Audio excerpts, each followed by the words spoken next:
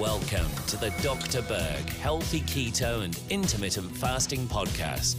Now, your host, the man taking your health to a whole new level, Dr. Eric Berg.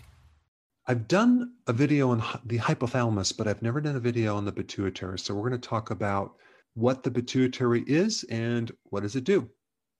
It's part of the endocrine system. Now, it's been called the master gland, but to me, it's not really the master gland because the hypothalamus is higher than the pituitary on the echelon of order of what controls what.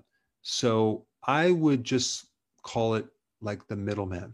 Okay. So you have the hypothalamus, which if we compare this to a business, it's the executive director.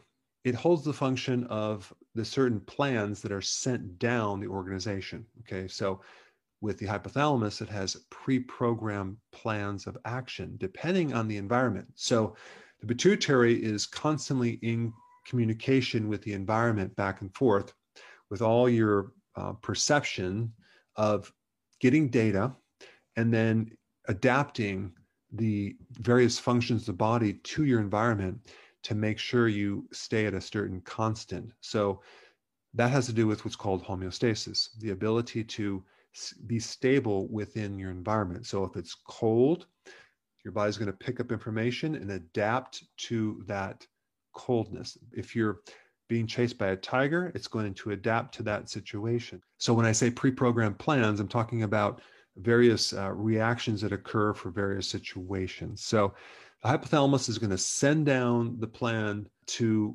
the middleman, which is the pituitary. And in a business, we would call that the manager, right? So the manager doesn't necessarily do the work of the organization, but it coordinates and gets other employees or staff to do the work.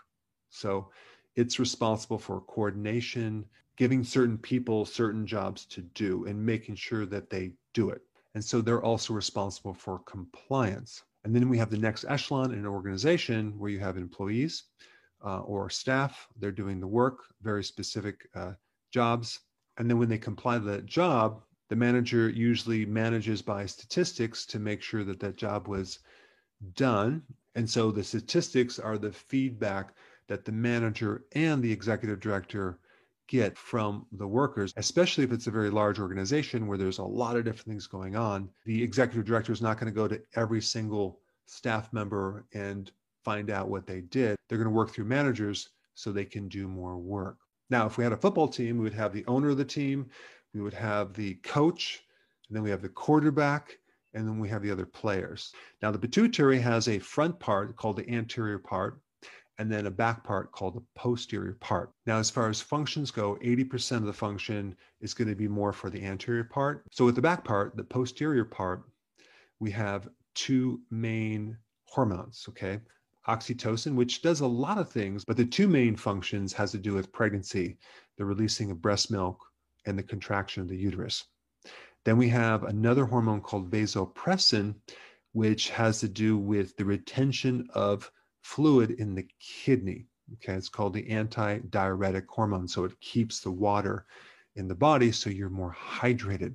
Now, on the anterior part or the front part of the pituitary, so we have a lot of different things going on. We have the control of the thyroid. Okay, so it tells the thyroid to release its hormone. We have the control of the adrenal, the outside of the adrenal, which is the endocrine part, the release of cortisol and other hormones. And so that little tiny part of the pituitary is going to send its communication down into the adrenals and tell it to release its hormone. And then we have another couple of hormones, which I'm not going to necessarily get bogged down with the names, but it's going to tell the gonads, both the ovary and the testicle, to release its hormones.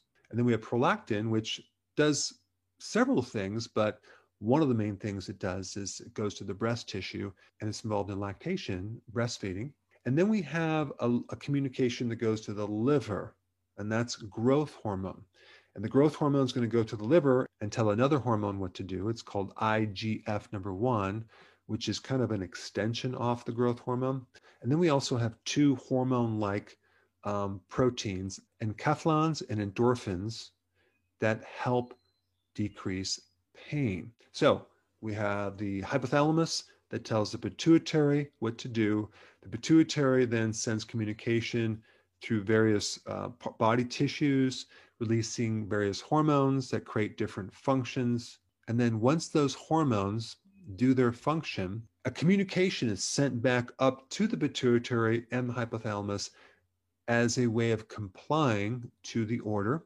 And so then that communication can be turned off. So as soon as it does its function, then we have a turn off mechanism going on.